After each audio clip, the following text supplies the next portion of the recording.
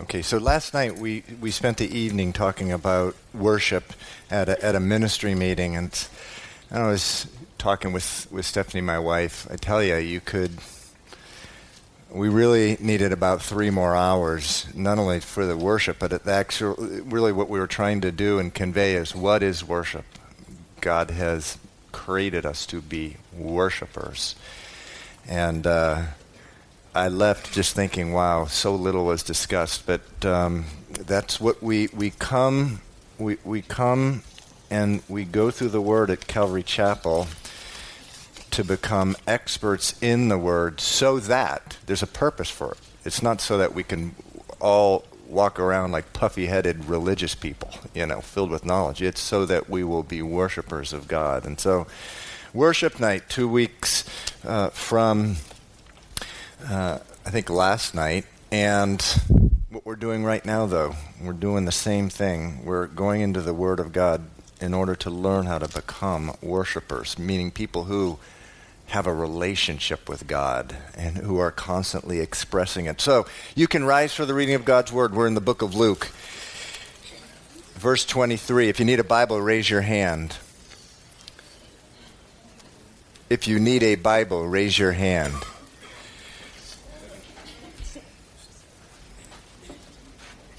We will be in verse 44. Luke 23:44 says this, "Now it was about the 6th hour, and there was darkness over all the earth until the 9th hour. Then the sun was darkened." Some translations say the sun was covered. "And the veil of the temple was torn in two. And when Jesus had cried out with a loud voice, he said, 'Father, into your hands I commit my spirit.' Having said this, he breathed his last. So when the centurion saw what had happened, he glorified God, saying, 'Certainly this was a righteous man.' And the whole crowd who came together to that sight, seeing what had been done, beat their breasts and returned. But all his acquaintances and the women who followed him from Galilee stood at a distance, watching these things. Now behold, there was a man named Joseph, a council member, a good man, a good and just man. He had not consented to their decision and deed," meaning he didn't agree with the decision to crucify Jesus. "He was from Arimathea, city of the Jews, who himself was also waiting for the kingdom of God. This man went to Pilate and asked for the body of Jesus.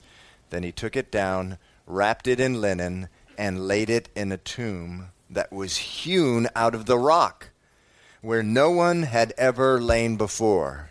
That day was the preparation, and the Sabbath drew near. And the women who had come with him from Galilee followed after, and they observed the tomb and how his body was laid. Then they returned and prepared spices and fragrant oils, and they rested on the Sabbath according to the commandment." Let's pray. Father, please bring to life your word this morning. In Jesus' name, amen. Okay, you may be seated. So Jesus had been nailed to the cross at about 9 a.m. It's what the writers of the gospel call the 3rd hour. He had been taken from inside of Jerusalem, where he had been tried by a judge, a Roman governor, and 3 times the Roman governor had declared him innocent. But still, he went ahead and released them to the will of the people who wanted to crucify him. And so a group of Roman soldiers took Jesus from the Roman governor's court, and they led him outside of Jerusalem to a hill called Golgotha. And in verse 27 of this chapter, it says that a large crowd had followed Jesus from where he was in Jerusalem, where he was tried, and he took a cross, got some help along the way because he was unable to carry the cross due to the fact that he had been really beaten and physically abused. But a large crowd was following him, and from 9 a.m. until 12 noon, which it calls here the 6th hour. Part of this crowd surrounded Jesus, and they cursed him. They heaped insults on him and verbal abuse, and they attacked him, this time with their tongues. This time with their tongues. It says in verse 35, it says, "And the people stood looking on, and even the rulers with them sneered, saying, 'He saved others.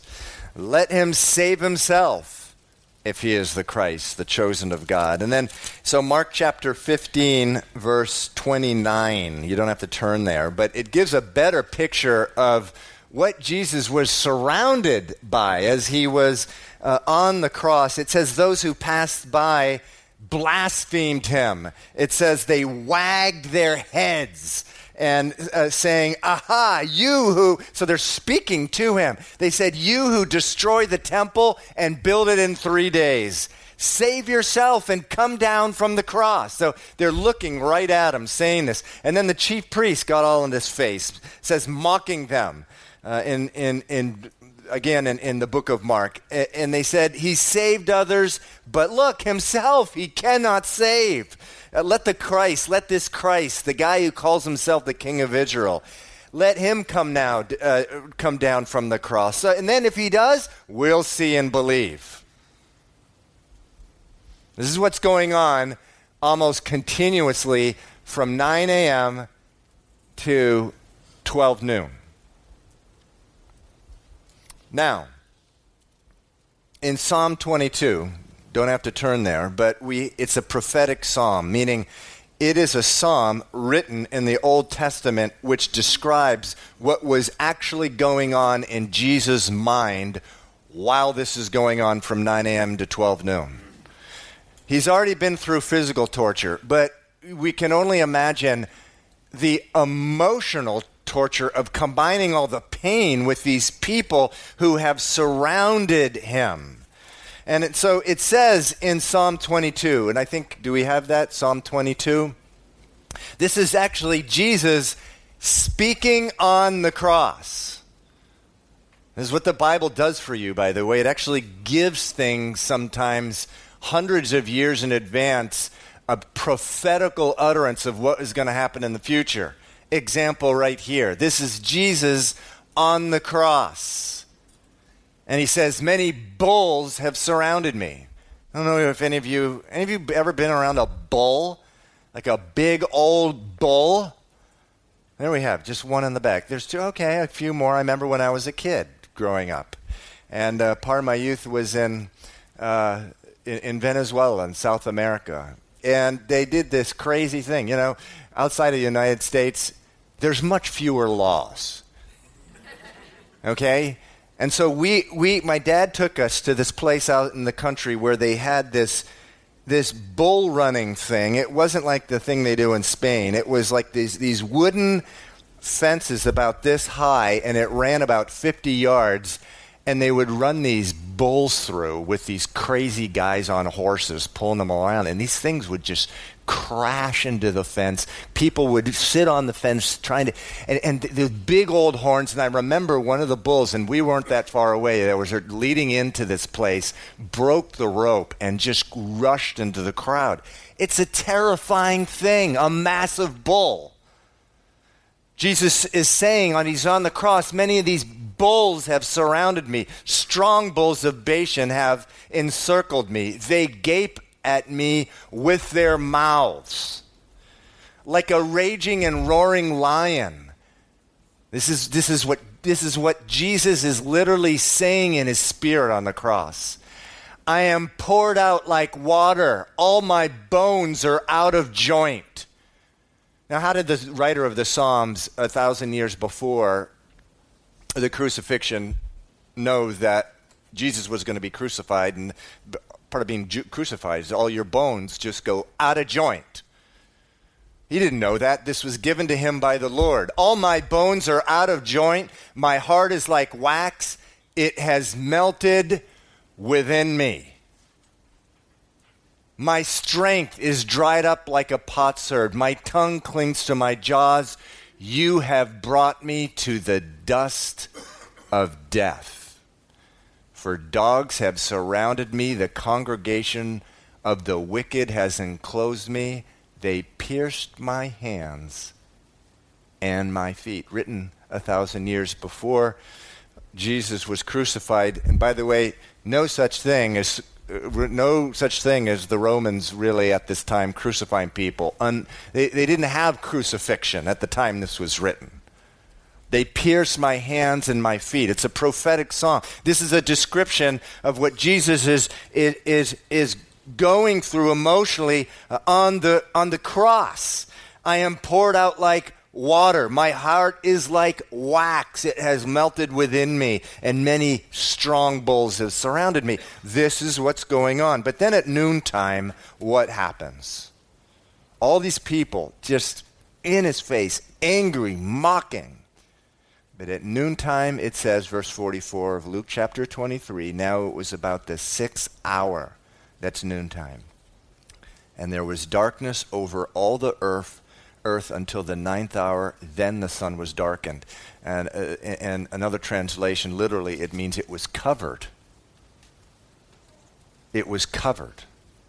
And so the whole scene of these mockers, it's thrown into darkness. You know, it's amazing how easily the Lord can silence the voice of a mocker. And some of us live the life of a mocker and have experienced that. Oh boy, can the Lord silence the voice really quick of a mocker. At this point, I'm convinced most of this crowd freaks out and gets out of there. They're out of there. They scatter. And you know, what is left really is a completely different scene. The angry, mocking crowd gone, except for maybe a few of those mockers, a little more on that in a little bit. You have largely silence now, interrupted only by 3 men on crosses gasping for air. Maybe some hushed voices, you know, in the crowd. Jesus hanging in the dark for 3 hours, accompanied by 2 other men, but really he is alone. What Jesus did for you on the cross, he did alone. He did by himself. And that's a very important theological point, because the Bible says no one could help him. No one was even capable. You were not capable.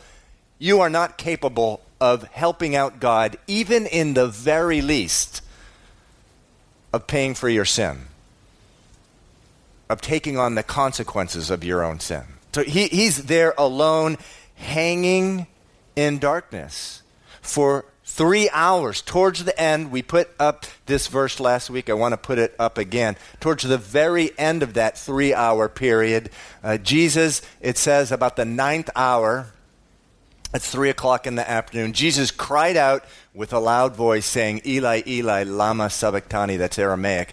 That means, my God, why have you forsaken me?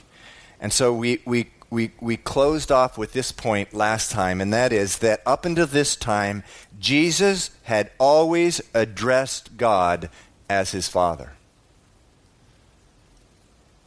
Every single time, you can go research it.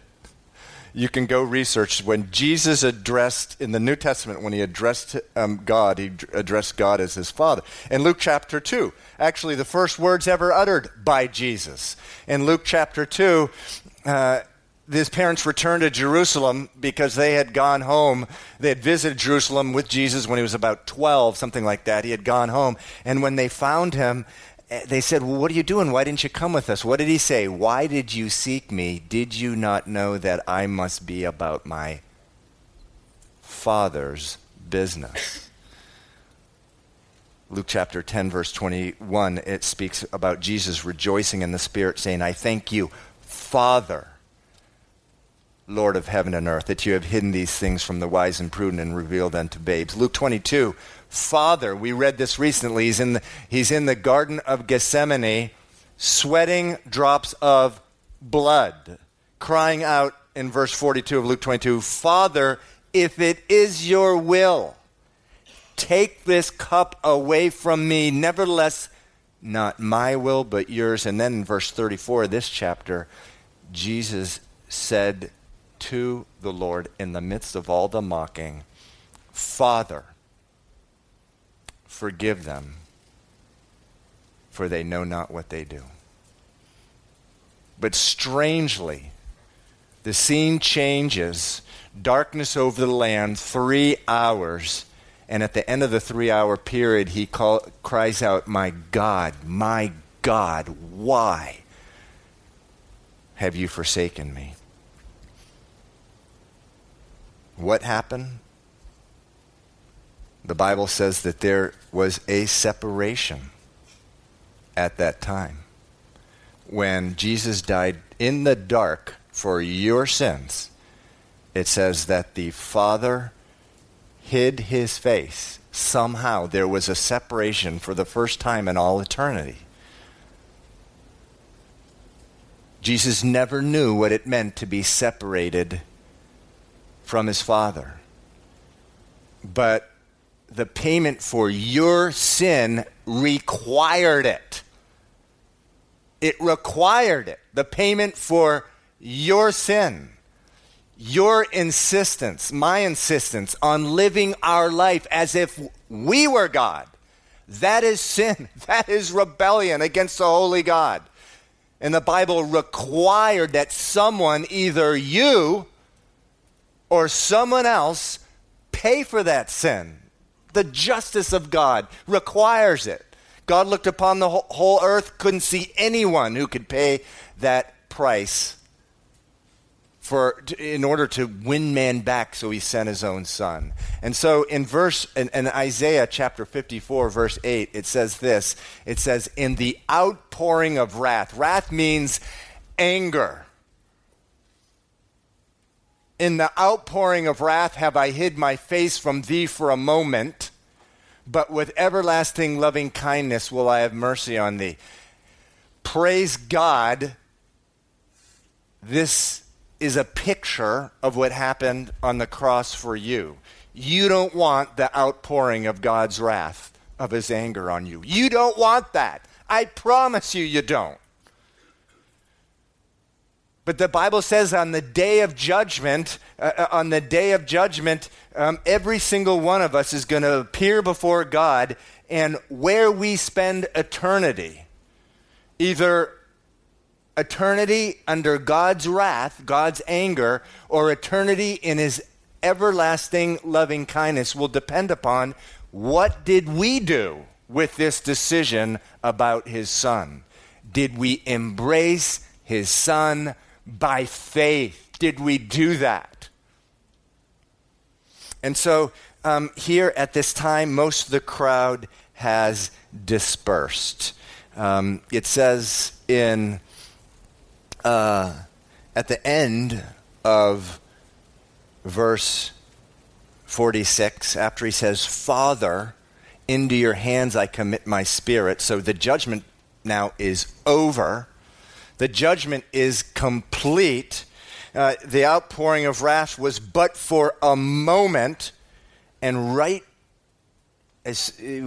back into that relationship that existed from all eternity. Jesus addresses God one more time, yet again, as Father.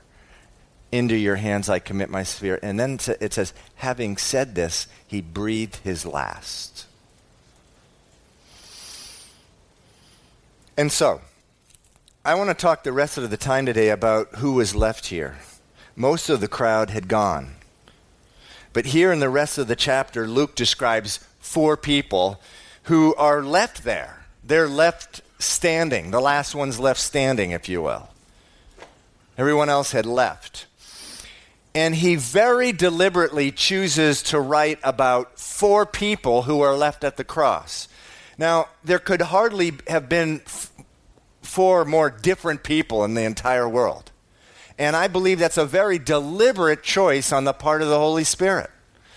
If you could try to think of 4 more different people in the same place at the same time, you can't hardly do a better job, of course we can never to the Holy Spirit, than what you see right here. So deliberate, so intentional, speaking of 4 different classes of people. So let's talk about them.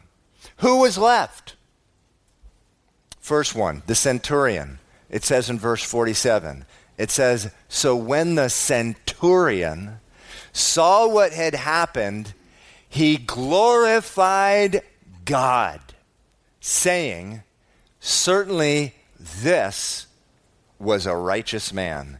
Actually, in the book of Mark, it says this. So when the centurion who stood opposite him, so the centurion was right in front of Jesus, saw that he cried out like this and breathed his last, he said, truly this man was the Son of God. The centurion. He's a military commander of 100 Roman soldiers. The fact that he cries out like this is a big deal. Matthew, Mark, and Luke, all 3 of them mention this. You have a Roman soldier crying out, surely this man was the Son of God. Now, why? Why was this a big deal? Because people were terrified of these guys.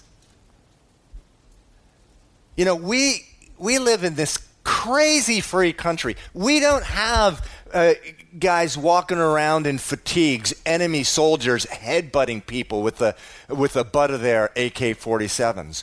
God, praise the Lord, we've never had that. The Jews lived with that kind of thing. They were the Roman soldiers. They did that. They used to go around just harassing people. It's interesting, way back in Luke 3, yeah, there was a time when we were in Luke 3. John the Baptist was still alive, and he was preaching, and everyone was going out to him, and they were repenting, meaning changing their mind and behavior, and they were turning to God. And some people would come to him and say, well, so what am I supposed to do? Like, my name is Steve Cole. You tell me what to do. I need some help here.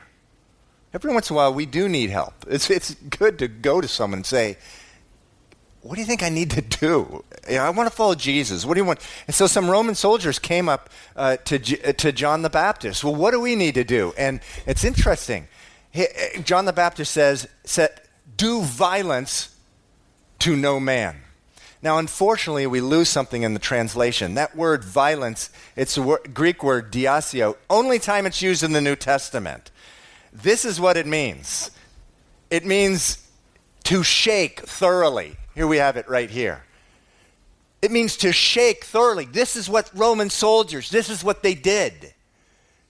To tremble, to terrify. So you have this Roman soldier at the cross, and he's crying out, surely, this man was the Son of God. And the writers of the Gospels are just, they're carefully, wow, this actually happened. A Roman centurion said this. It says, note there in verse 43, it says, he glorified God. He glorified God. I have no doubt myself that the message here from Luke is this man turned to Jesus. He turned to God. So what are we supposed to take from this? We're supposed to take this. That your faith, if you have one here, if you're sitting here this morning, you have faith in Christ, your life with Jesus, listen, it's for your enemies. It's for your enemies. We get this crazy idea that there's a certain class of person, an enemy, that there is absolutely no way in a million years that my faith is for them. Nonsense. This Roman centurion, he knew nothing about God. In America, most people know something about Jesus, something. This guy knew nothing about, very little, if anything, about the Jewish faith. He was what we would call today a pagan. He had a bunch of Roman different pantheon of gods, a god of light, a god of sun, the god of the moon, god of thunder. And the Jews thought it was inconceivable that God would want to save someone like this. Wrong. And you, me, we're wrong too if we don't think that God doesn't want to radically save our enemies. So you had this guy. He was there in front of the Roman governor who declared Jesus innocent 3 times. He was there when Jesus remained silent in the face of all the heap of insults that was piled on him. He was there when Jesus was scourged, whipped. He was there when he was nailed to the cross. He probably supervised it. He was there when Jesus said, "Father, forgive them, for they know not what they do." He was there when Jesus hung in darkness for 3 hours, inexplicable darkness. An eclipse, as we talked about last week, was just a few minutes. This is 3 hours in the middle of the day. And he was there. Matthew actually mentions an earthquake right after Jesus died. He's there witnessing all of this, and even as the earthquake was splitting open rocks, this man's heart was being split open. God's in the business of doing that. Are we so self-righteous? Are we? That we think somehow that God doesn't save our enemies. He does. Sometimes they're the only people left who God knows are willing to go out and spread the good news. Roman centurion, person number 1. He's left at the cross as after Jesus died. Person, or better put, people group number 2 left at the cross. We read in verse 48. Let's read it. It says, "The whole crowd who came together to that sight, seeing what had been done, they beat their breasts and they returned." So like most people who speak normal English, I've spent a better part of my life reading that verse. Beat breasts. Okay, so what is this about? They're beating their chests. What is this about? Well, most Bible commentators agree that what's going on here is that these people had been just among the crowd, following along with this whole thing, going along with this whole thing, and suddenly their eyes have been opened, and they're struck with the horror of what they, not someone else, not a Roman soldier, not the Jewish priests or the Pharisees, but they had done. And in fact, one translation actually says this. It says the people went back, kneeled down, and prostrated themselves to the ground, meaning they put their face right in the dirt. And they acknowledged their guilt in what had just been done. The first sermon ever given, I don't know if a pulpit was there, maybe there was, probably wasn't. Peter, in the book of Acts, he turns to the people and he said, "You crucified the Lord of glory." And it says the people were cut to the heart and said, "Well, what must we do?" And he said this. He said, "Repent and be baptized in the name of Jesus Christ." It's the only, it's really, it's the place where God is trying to get every single person in the world. He's trying to get them to the place where they recognize their sin is what killed Jesus. Your sin, my sin, nailed Jesus to the cross. And oh, the glorious moment when a man or woman recognizes that and cries out to the Lord, "God, save me." What is God's response? Save you. Oh, yes, I'll save you. I sent my son to save you. I'd like nothing better on the face of the earth than to save you.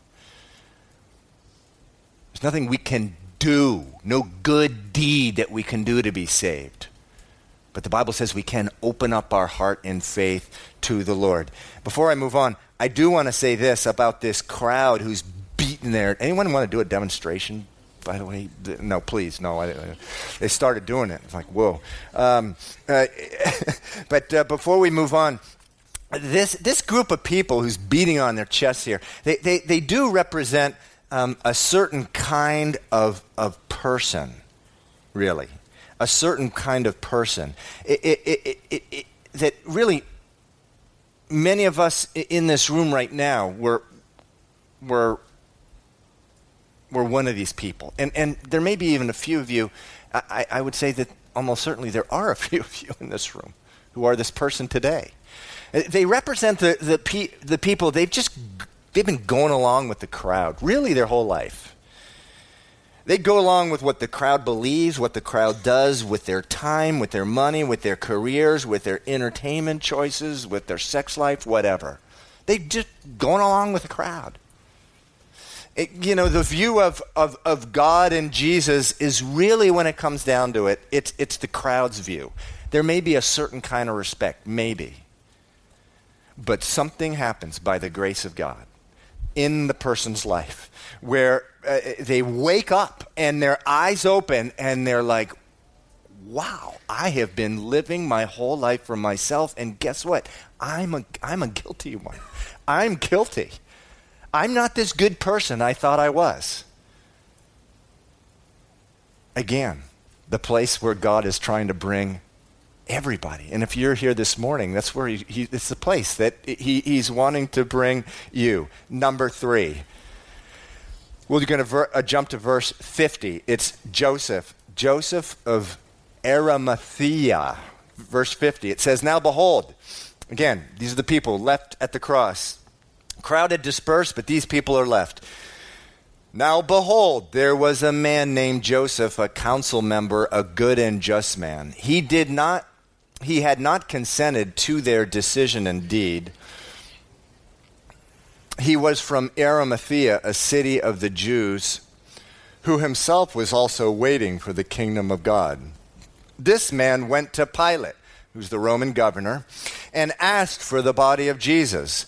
Then he took it down, wrapped it in linen, and laid it in a tomb that was hewn out of the rock. It was dug out of the rock. They would dig these grave tombs right into the rock. The rich, wealthy people did. It says, where no one had ever lain before. So this guy, Joseph, he was a member of the Sanhedrin. Remember the judges that had voted to put Jesus to death, the Jewish judges. Remember, 2 trials. There was one before a number of Jewish judges, actually 70 of them, and then there was another one before the Roman governor. Only the Roman governor was allowed to put someone to death. But the Sanhedrin, the 70 judges, had voted to put Jesus to death, but not this guy. He probably was there, but he did not consent to it. And so he doesn't consent to Jesus' death. But here's what is important for our purposes this morning. He represents really the exact opposite, really, of the Roman soldier, but also these crowd followers. This guy's a religious guy. He had grown up memorizing the Old Testament and probably memorized large portions of it. He had grown up doing all the prayer stuff and dressing in a right way and this kind of thing. That's what he had done growing up. So the message here from Luke, from the Holy Spirit, is not only can a non-religious Roman centurion, a pagan, someone completely without any knowledge of God, come to faith in Christ, but also a religious follower. In fact, it's oftentimes the religious followers that are most in need of salvation. Religious people today who grew up going to church, saying their prayers, lighting candles, observing holidays, trying to be good, are often the people who are the farthest from God in the world, although they don't know it. Why? Because there's no relationship. But God created man, woman for relationship with him, and without relationship, all you have left is religion. Dead religion. That's what I grew up with. Dead religion. Just people going through the exercises, including the men and women up front, the leaders. It was just dead. Nothing was happening. They weren't teaching the Bible. They didn't believe the Bible. Dead religion. Joseph of Arimathea proves these people need to come to God. Now, important point here today. Notice how he comes. This is his coming out. Because in the book of John, it does say that it actually says this guy Joseph was a disciple of Jesus. It says that. But secretly, it says in the book of John, for fear of the Jews. Secretly, for fear of the Jews. I believe God calls every Christian, at least in the United States of America. I understand there's Islamic countries, and I'm no person to judge Christians living in those countries where you die if you come out. But in a country such as ours, brothers, sisters, God's calling you out in the open. He is. Are you living in the dark? It says in John, this is why the Bible is so transparent. It just tells the truth like it is. This guy was living for Jesus in secret. Are you? I know I spent the first part of my Christian life, I was not one of those people who got saved and was immediately going to all the people I knew. There was shame there that had to be worked out. I remember I was 24 years old. It was the summer before I got saved, and I had a job where I was making way too much money. And I was going into strip joints like, every 3 days or something like that, blowing ridiculous amounts of money with a bunch of friends, or so-called friends. So what happens?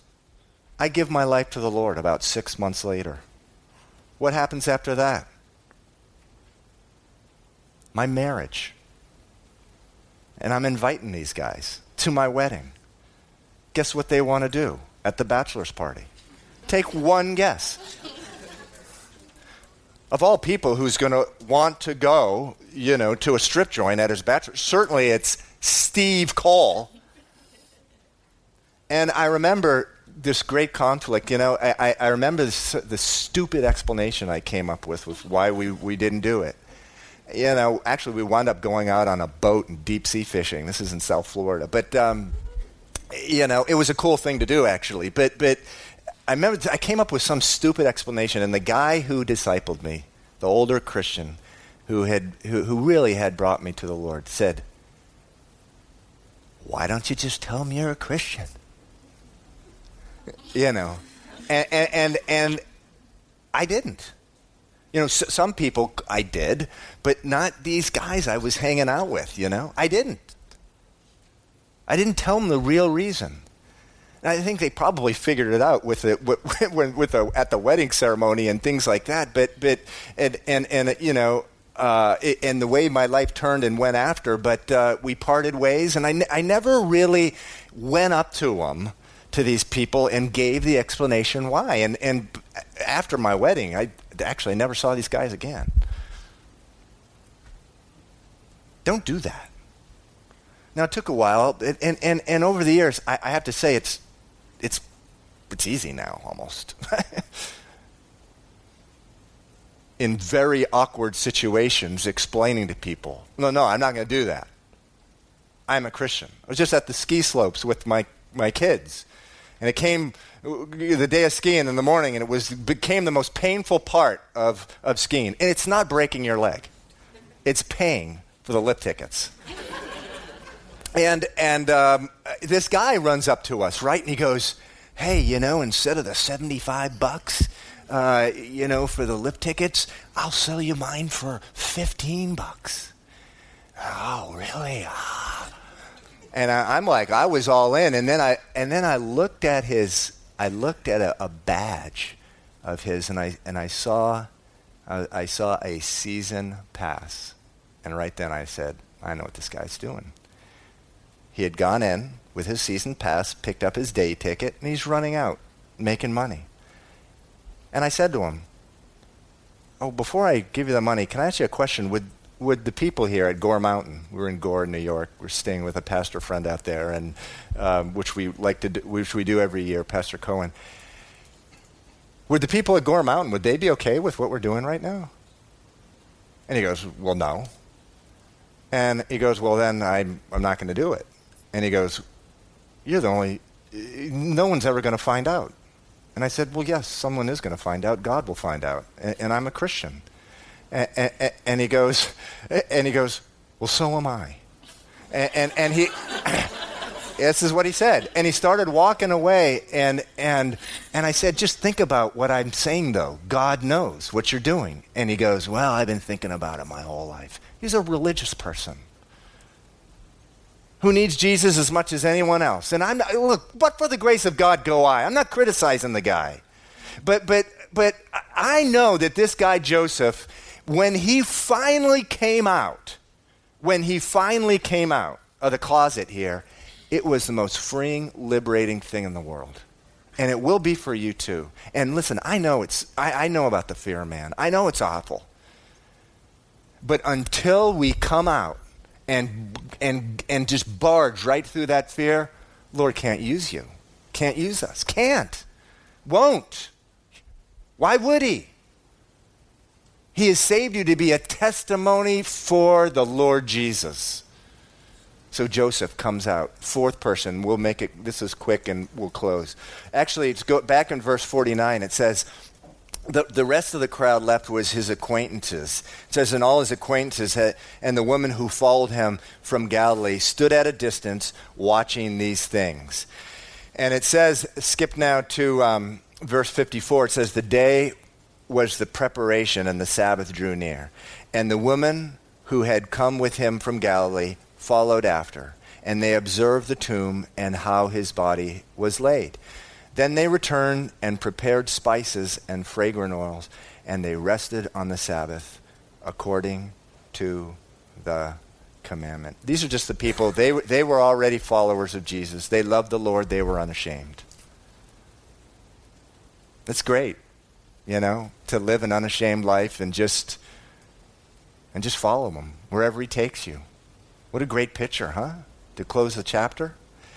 So next week we'll be in the resurrection. We'll be talking about the resurrection. And I want to call the worship team up. Look, if something has stirred in your heart this morning, I'd like you to come up to pray as the worship team closes out the service with a worship song. If you've been asked to pray, please come up now as well. God wants to save you. He wants a relationship with you, regardless of the fact if you grew up knowing nothing about God, you didn't grow up in church. He wants a relationship with you. If you grew up in church, going to church every Sunday, he wants to save you. If you have been like the crowd, this is where so many people have lived the better parts of their life.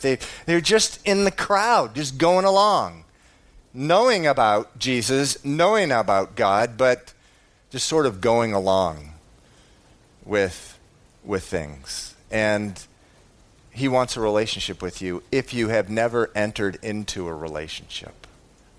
While the worship team begins today, there'll be some people up praying here after. You can pray with them. Maybe you want prayer just to come out. There was a time where I had to come out. I'm sitting up here as a pastor today. It's pretty easy for me to be public with my faith, even out whatever, in the bottom of a ski slope. It wasn't always that way. If you want just more boldness and courage in your life to live a witness, come up. If there's anything else you want to pray about, please do so as the worship team begins here. So why don't we rise and I will close the service in prayer. Lord, we just thank you so much for this picture of these four people groups, Lord, left at the cross. Lord, there's a part of them in all of us, and you died, you suffered, you hung in the darkness, Lord, for all of them, for us. We thank you so much for that, Lord. I pray in Jesus' name, Lord, that you would bring all of us, every man, woman in here, there wouldn't be a person leaving here today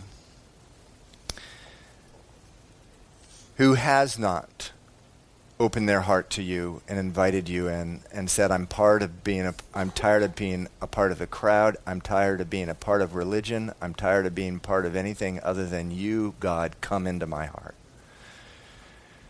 I pray you do a work in them. And Lord, for all of us, and I do include myself as well, Lord, give us the grace, give us the freedom, the liberty, just to go out and be publicly who you have called us to be. And Lord, prepare our hearts as we continue in your word and we get into the glorious story of your resurrection. I pray this in Jesus' name. Amen. One or two last announcements. Next week, what time are you coming to church? 11:30. That's the clock's forward week. We don't want to lose an hour of sleep. So we start next week at 11:30. God bless you. And then the second one, tonight is communion. Sunday evening communion services are much different service. We have an open mic here. People share what the Lord has done in their life. We also have just a time for operation of spiritual gifts and that type of thing. That's tonight at 6:30. God bless you.